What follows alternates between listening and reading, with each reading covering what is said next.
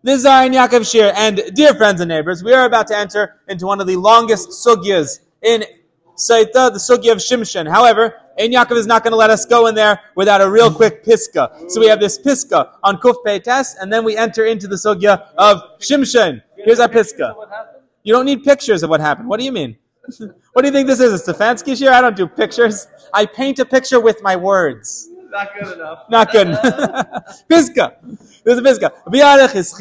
We said that she started the Aveda with her thigh. Mina, hani, mili. Okay. Ilem mishum dichsiv. If you're going to tell me it's because the pasuk says, V'seis Hashem es yirechech. Here's the question of the Gemara here. I don't know why this piska is here. I have a guess, which is what I'm going to introduce to you, but this is pure halacha right here. Fact is that in one pasuk it says that her thigh gets smacked first and then her belly, and another pasuk it says her belly gets smacked first and then her thigh. Don't worry, this is noise canceling. The people on the audio can't hear it. Come closer. Huh? Come closer, sit next to me. You're too far away. You still recording? Yeah, I'm recording. What? Why? Why can't I? People should know that this is an active, you should come. This is an active shir. There's like 100 people here. Just only 5 of them are in the shir. But there's like 100 people here. Okay, there you go. Thank you for clacking the stender.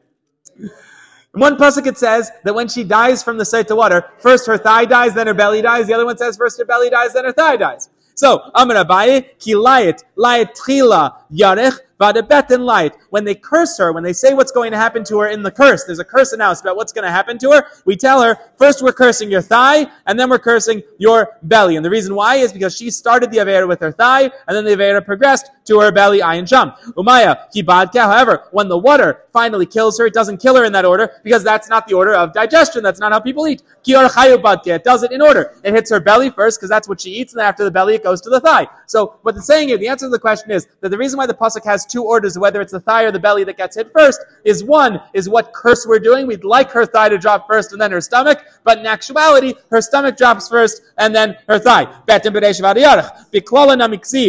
curse also it says, by the curse, it also says belly then thigh, because the kain also has to inform her of the proper proceedings. So as not to be meitzilaz on the mayim amarim. Okay, I'm going to summarize everything we just said in normal English. I'm going to look at Rashi and then we're going to start Shimshon. Here's what we just said in normal English. Sometimes the Torah says stomach before thigh. Sometimes it says thigh before stomach. Here's when each one happens. You're going to have thigh before stomach in our curse, and you're also going to have thigh before stomach in what we wish would happen because that's what she deserves. Her thigh started the Aveda, then her stomach. In actuality, she's going to die in the order of the way that she eats. She's going to swallow the food, she's going to swallow the water, it's going to go into her stomach, it's going to mess up her stomach's going to distend, and then it's go down to her thigh from there, and her thigh is going to drop. The Kohen has to tell her this because otherwise it'd be meitzilaz l'mayim. I want you to look at the Rashi here because this Rashi is my favorite Rashi, maybe in Shas. Really. I talk about this one all the time. If you've been to my other shiurim, you might have heard me mention it as a reference. I love it so much. Take a look at what Rashi says here. What's the metzilaz? What would happen? Let's say that we cursed her and said that your stomach is going, that your thigh is going to fall first and then your stomach, and then her stomach falls first and then her thigh. She's on the ground dying. What's the metzilaz? Read Rashi. They will say, this Allah. What? Kiseder ha'Allah, excuse me. Vein peranas zu al yadan. That's the important part. Vein peranas zu al yadan. What's going to happen? This lady, she cheated on her husband. We told her if you cheat on your husband and you don't confess, you're going to drink this magic water and it's going to kill you. And we tell her it's going to kill her in a way that involves her thigh and her stomach. But we tell her it's going to be thigh before the stomach. She's on Harabayas dying. Her stomach is bloated. Her thigh has dropped. But she goes, in her final dying breath, she puts out her thumb and goes, wait a minute, this isn't from Hashem because it happened in the wrong order. You understand how delusional people can be? This is what Rashi is saying. People can be that delusional. People can say, a woman can be dying on Harabayas, from the thing that she wasn't supposed to drink, for the Aveda that we said would kill her, and she could be dying, and that she knows she did, and she's dying in the way the Torah says, but it didn't happen in the right order, so what's she going to say in her dying breath? And what are the people around her going to say? When they see this miracle happen in front of them, they're going to go, wait a second, let me Hashem Haisazais. This is the biggest klippa, and this is the biggest Yetzirah. We see miracles all the time, and every time we see a miracle happen in front of us, our first instinct is to go, but did it happen exactly in the way of a miracle? Could you explain it? Maybe she did something else wrong. We're going to, every time we see a miracle, we do this. And Rashi recognized this right on this page. We need to tell her, Biff Feirish, what's going to happen, or she's going to let a miracle pass her by, and so is everybody else. I think that's incredible. Okay, fine, but I think it's the psychology here is incredible. The psychology here is incredible. We have people seeing this happen who see such an obvious miracle. And what do they do in their heads? It's not really a miracle. Really, this could have happened, and everybody does it. We're all guilty of it on some level. Anyway, that's why I think maybe this is in Ein Yaakov, but I have no idea. Let's talk a little bit about Shimshon. We're all guilty of that. Not chas v'shalom of the other crime, but we're all guilty of seeing Lan Pal Yarech with Tzvei Spatin and going, maybe. I don't need to tell any of the jokes that go along with this. You know the parking joke, right? The classic. Right, the classic is that the guy's davening, just very quickly, guys, davening, let me find a parking space. He makes 1,000 achlatis. He's going to do everything right from this point on in his life. He only finds a parking space. At that moment, a car leaves in front of him, and there's a parking space, and he goes, thanks Hashem, I found one. No need, I found one. So we do this. We're delusional, and the Sotah, even in her dying breath, is delusional. Okay, Mishnah. Whatever you like. I think the drush is the drusha. No, it's my chiddush, so you don't have to accept it at all. Mishnah. I don't think it's a chiddush. I think it's Pashut and Rashi. Anyway, Mishnah, and now we're starting the Shimshon sugya. Shimshon halachach einav. Shimshon chased his eyes. Shimshon was always going after a pretty girl, right? He goes after 3 pretty girls. Don't worry, we're going to save him, but just let me do the Mishnah b'pashtus. Shimshon's always going after his eyes. The fikach nikru plishtim es einav. Mida keneged mida. The plishtim poked out his eyes. Harsh. But that's the way it goes. Shneimar v'yachazu plishtim v'yinakar es einav. If you don't believe me, there's a pasuk. The plishtim grabbed him and they poked out his eyes. Avshalom niska b'sarei. Avshalom, who we're going to talk about much later in Ein Yaakov terms like next year. Avshalom niska, a normal terms 2 datim, but in Ein Yaakov terms next year. Avshalom niska b'sarei. Avshalom was very proud of his nice long hair. The fik, just like all of us going into Shavuos. Everybody like their nice long hair? The fikach. There we go, more Nazir. Lefikach nisla besare, therefore he ends up hanged by his hair. And because he had relations with the 10 concubines of his father, David HaMelech, lefikach nitnu by eser lunvius, they stabbed him with 10 spears. Shnemar, v'yasevo asar nadim, because it says in the pasuk that 10 young men surrounded Avshalom. They were the people who carried Yoav, that was David's general. They were the people who carried this general's weapons, v'yakuas Avshalom, and they all smacked Avshalom, each with their own spear. And since he made 3 deceptions. He deceived Lev Aviv, Lev Bezdin, Lev Kol Yisrael. He deceived his father. He deceived Bezdin, and he deceived the entire Jewish people.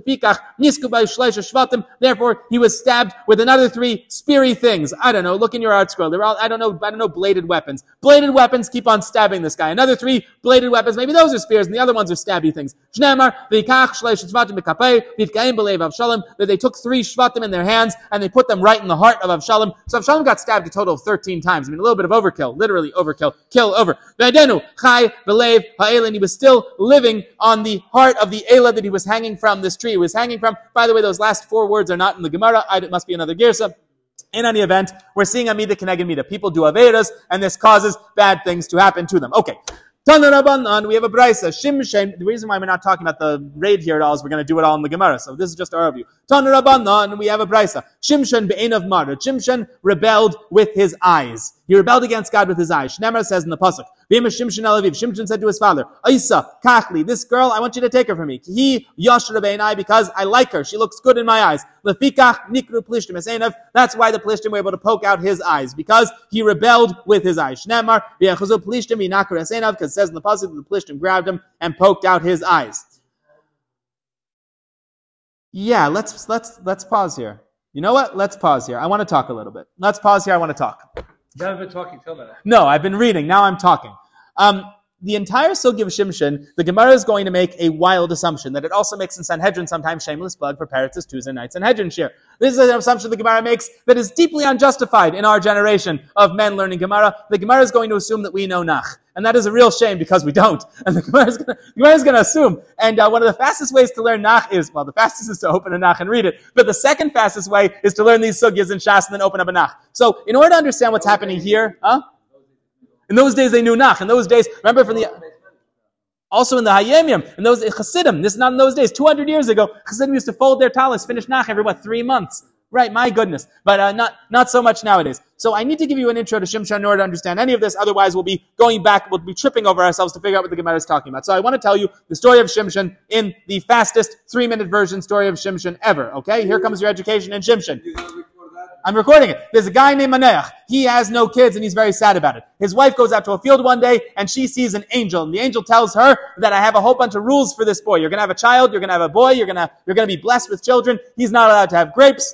He's not allowed to be involved in wine. He's going to be a nazir from the time he's born. The angel makes up a bunch of rules. She goes home to Manoach and says, I have excellent news. We're going to have a child. And Manoach goes, great. Who'd you hear it from? She goes, guy in the field. He says, you're crazy, lady. That we don't trust guys in field. No, it was an angel. And furthermore, the kid's going to be a nazir from the moment he's born. And Manoach says back, I don't listen to crazy people. I don't listen to crazy wives. We are not having a child. And if we have a child, he's not a nazir from the moment he's born unless I get some clarification. So Manoach, who is a big tzaddik, davens to Hashem and says, if this was from you, I need the angel to come back and talk to me because I am not accepting these wild rules without hearing it from you personally. So the angel comes back and clarifies that to Manoach, that indeed this is going to be a very special child who's going to save the entire Jewish people. And he has to be a nazir from the time he is very young. The next thing we learn about Shimshon is he begins to grow up. He sees a girl in Timnah and he wants to marry her. This is the first girl he marries. He ends up with 3 women throughout the thing, even though we talk about him like he was this big womanizer. We really only have 3 mentioned in Nach, and one of them he's married to. So the first, one of them he's married to. So the first one is this girl in Timnah. He wants to marry the girl in Timnah. So he tells his parents, I saw a girl in Timnah, I'd like to marry her. The parents say, we're not sure this is a good shidduch. He goes, no, this one's the one for me. So they arrange the marriage in Timnah. On their way to the engagement ceremony, he sees a lion in the path, and his parents are terrified. Oh no, we're going to get eaten by a lion. And he does what any logical person would do. He rips the lion in half because Shimshon. So he rips the lion in half, and they go to their engagement.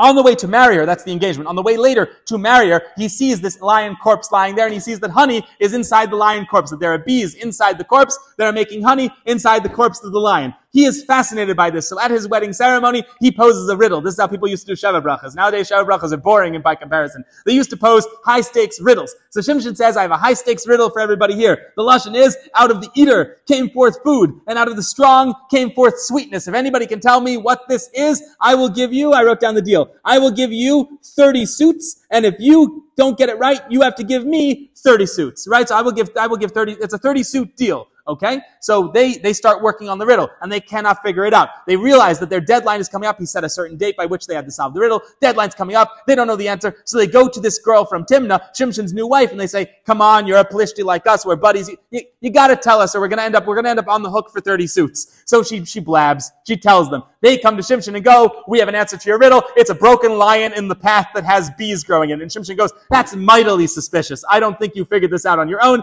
He says, but fine, I did promise I was going to give you 30 suits. So he goes into Ashkelon, murders 30 Philistines, takes their suits and hands them to the Philistines. He says, here's your 30 suits. Meanwhile, he leaves. Okay, so later on, he comes back.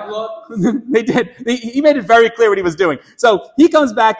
He comes back later to claim his wife, and the Philistines, who are by the Plishtim, say, "You can't marry her anymore. You're murdering Philistines. You don't do riddles in good faith." He goes, "No, not you." Whatever. They get in an argument. They're not giving him his wife back. They say she's ours now. He says that's not very nice. So he takes 300 foxes. He ties their tails together and puts a torch between every 2 foxes. So 2 foxes have a tail, ties them to a torch, and he decides to run those foxes and torches through the Philistines' fields and torch all of their fields with foxes. The Philistines are furious, right? The Philistines are very angry, so they try to kill him, and he goes and hides among Yehuda, but they surround Yehuda and start pressuring the tribe of Yehuda. So Shimshon tells Yehuda, turn me in and watch what's going to happen. This is like a classic scene. Yehuda binds him in rope. They deliver him with his hands tied in front of him. This is just rope, though. This guy can tear lions in half. He rips the rope apart, and he grabs a donkey jaw bone that's on the ground and murders 1,000 Philistines with a donkey jawbone. So he murders 1,000 Philistines with a donkey jawbone, and then he gets so thirsty he's about to die, because just twists and turns in this story. It's very exhausting killing 1,000 people with a jawbone. I've never tried it, but if you do, you'll be very thirsty. He says to God, is this where I'm going to die? And God goes, no, not a problem, and turns the jawbone into a little water fountain, and he's able to drink water from the jawbone. All of these things I'm telling you are going to show up in the Gemara. That's why I'm mentioning them. I'm only mentioning the parts we're going to be darshaning. Okay, later on, he finally gets cornered at midnight in Gaza. What was he doing in Gaza? There was a Zaina there that he was interested in. That was girl number 2. There's a Zaina. There was a prostitute he was interested in Gaza. This was not a woman he was married to. This was just somebody that he wanted to be with. So he's with a Zaina in Gaza, and they find out the Plishtim here, and they surround Gaza. There's no way out. He's completely trapped. Shimshon goes under the gates of Gaza with his shoulders, lifts the gates of Gaza on his shoulders and tears the gates apart and walks away with the door to the city and just walks out with the walls around him. And that's how he makes his escape. The third woman he marries is a woman named Delilah. Delilah. You know, there are Goyim who name their kids Delilah nowadays, and Lilith. Goyim are the worst. But in any case, those Goyim, not all Goyim. No, there's some that are great. But the ones who name their kids Delilah are not great. Anyway, there's a girl named Delilah. Huh? Oh, yeah? Okay, so I'm on Spotify, right? Some Goyim are fine, but those who name their kids Delilah are not particularly sensitive. I mean, come on, she's a bad lady. You know the story with Delilah. She tries to get him to say where the source of his strength is because she's really a spy for the Plishtim, but he seems to like her a whole lot and he doesn't know. Whatever, I don't know if she was recruited to be a spy, but she's spying for them. So, because she keeps on trying different things. He says it's this, she tries it, that doesn't take away his strength. Anyway, she finally gets him to admit that it's in his hair. She cuts off his hair, and then she calls the Philistines to come and kill him, and the Philistines are able to surround him and defeat him, and they bring him home in triumph. They poke out his eyes, which is what we're talking about here. His eyes got poked out, and this is more or less his very end. They have him tied up. They're having a party on the top floor celebrating the downfall of the great enemy Shimshon, and Shimshon is in the basement, chained to the wall with all of his strength lost and no sight in his eyes. He says a line that is, perhaps unfortunately, very popular among Zionists, but in any case, a very popular song among everybody. Zachreni na v'chaskeni na chapam hazeh, says God, please remember me this one last time. I would like revenge for at least one of my two eyes that got poked out. Give me my strength for one last moment. God grants it to him. He takes his chains that are attached to the pillars and pulls them inward. The foundation collapses and he murders every one of the Philistines who are partying, killing more people in that day than he killed in his entire life. That's the Zachreni line, and that's the end of Shimshon. Okay, that is your very long and much longer than it should have been, but in a way, very short intro to Shimshon. With that introduction, we will tomorrow discuss at length where exactly his eyes rebelled, what happened with this girl from the different girls from the different cities. It'll make a lot more sense. But for today, just an intro. I feel, you know what? Can you stay for another minute? I feel like we didn't do any chassidus. Can we do one little chassidus? One vart chassidus because I feel bad. There's a Maggid in our Torah, Parshas Va'era. The Maggid in our Torah says that the reason why Shimshon was so involved with the Philistines, the reason why he was so nichshol kiviyachol by the Philistines, he was constantly with them, sleeping with them, partying with them, he was around them a lot. He explains in our Torah from the Maggid that there are certain souls, that every single non-Jew in the entire world has a root soul in a Jew. That is, that every single non-Jew in the world can be traced back to a Jewish person somewhere. That is, Mendel Sandhaus, who's standing here right now, there's a bunch of Goyim for whom he is their mashpia. That their chayas in this world comes through Mendel Sandhaus. That is a fact. That every single Jew is a mashpia for the chayas for a certain number of Goyim in the world. And the Maggid says there that there are several different groups. For example, when Moshe says, Bachru lanu anashim, when Moshe picks people to specifically go fight the war against Midian, he selected the people who were the core souls of Midian so that the Midianites couldn't defeat them. There's a strategy that we've used throughout history, says the Maggid. He gives many examples that we sometimes, when we need to defeat certain non-Jewish nations, we pick the Jewish souls that are the source for those nations and use them to defeat them. He says there, Shimshon was the source soul, the mashpia of all of the Plishtim. And because of that, he was the only one who could defeat the Plishtim, but also because of that, a mashpia and a makabel always have a shaychus. So Shimshon was always going to be challenged by the Plishtim, always drawn after the Plishtim, always engaged with the Plishtim, trying to marry the Plishtim, because in addition to being the only one who could defeat them and their source in this world, he was deeply tied to the Plishtim. This is just very interesting to have a Maggid. You'll find this in the Ar Torah in Va'era. Okay, much more later. This is like the longest in Yaakov ever. I deeply apologize. That's it.